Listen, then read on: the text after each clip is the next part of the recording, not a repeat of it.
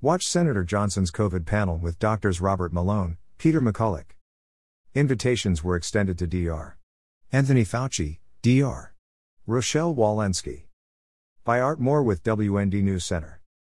Senator Ron Johnson, RWIS, hosted a panel session in Washington, D.C., Monday morning featuring critics of the COVID-19 vaccines and the federal government's response to the pandemic, including Dr. Robert Malone and Dr. Peter McCullough.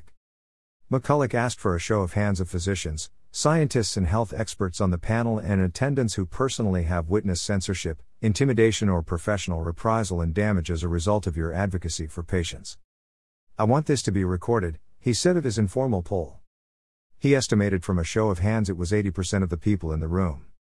Invitations were extended to the CEOs of Pfizer and Moderna, National Institute of Allergy and Infectious Diseases Director Dr. Anthony Fauci, Centers for Disease Control and Prevention Director Rochelle Walensky and other individuals who have developed, promoted, and led the response to the pandemic over the last 2 years.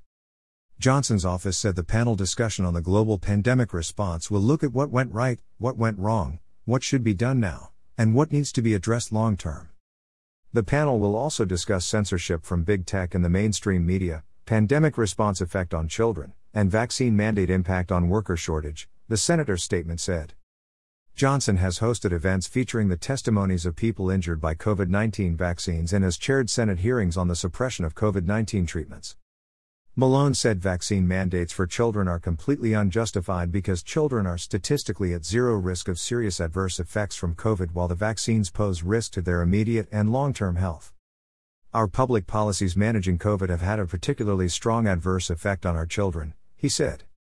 McCullough contested the claim by the Centers for Disease Control and Prevention and academic institutions that vaccination is associated with a decrease in hospitalization.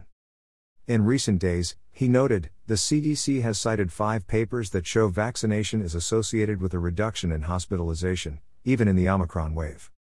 But it's only in U.S. hospitals, he said. Not in South Africa, not in Germany, not in the Denmark, not in the UK and not in Israel. He said the claim that the vaccines somehow reduce hospitalization without reducing infection and spread is academic fraud.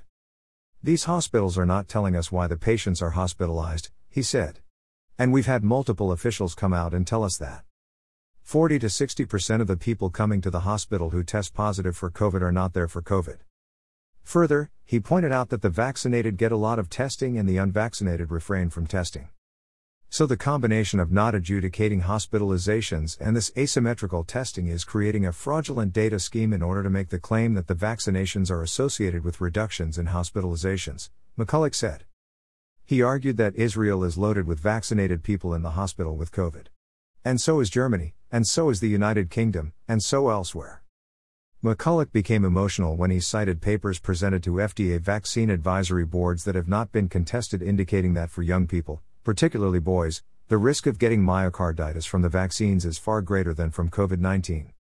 Through January 14, there were more than 24,000 cases of myocarditis or pericarditis reported to the CDC's Vaccine Adverse Events Reporting System website. Under no circumstances should a young person ever receive one of these vaccines, he said.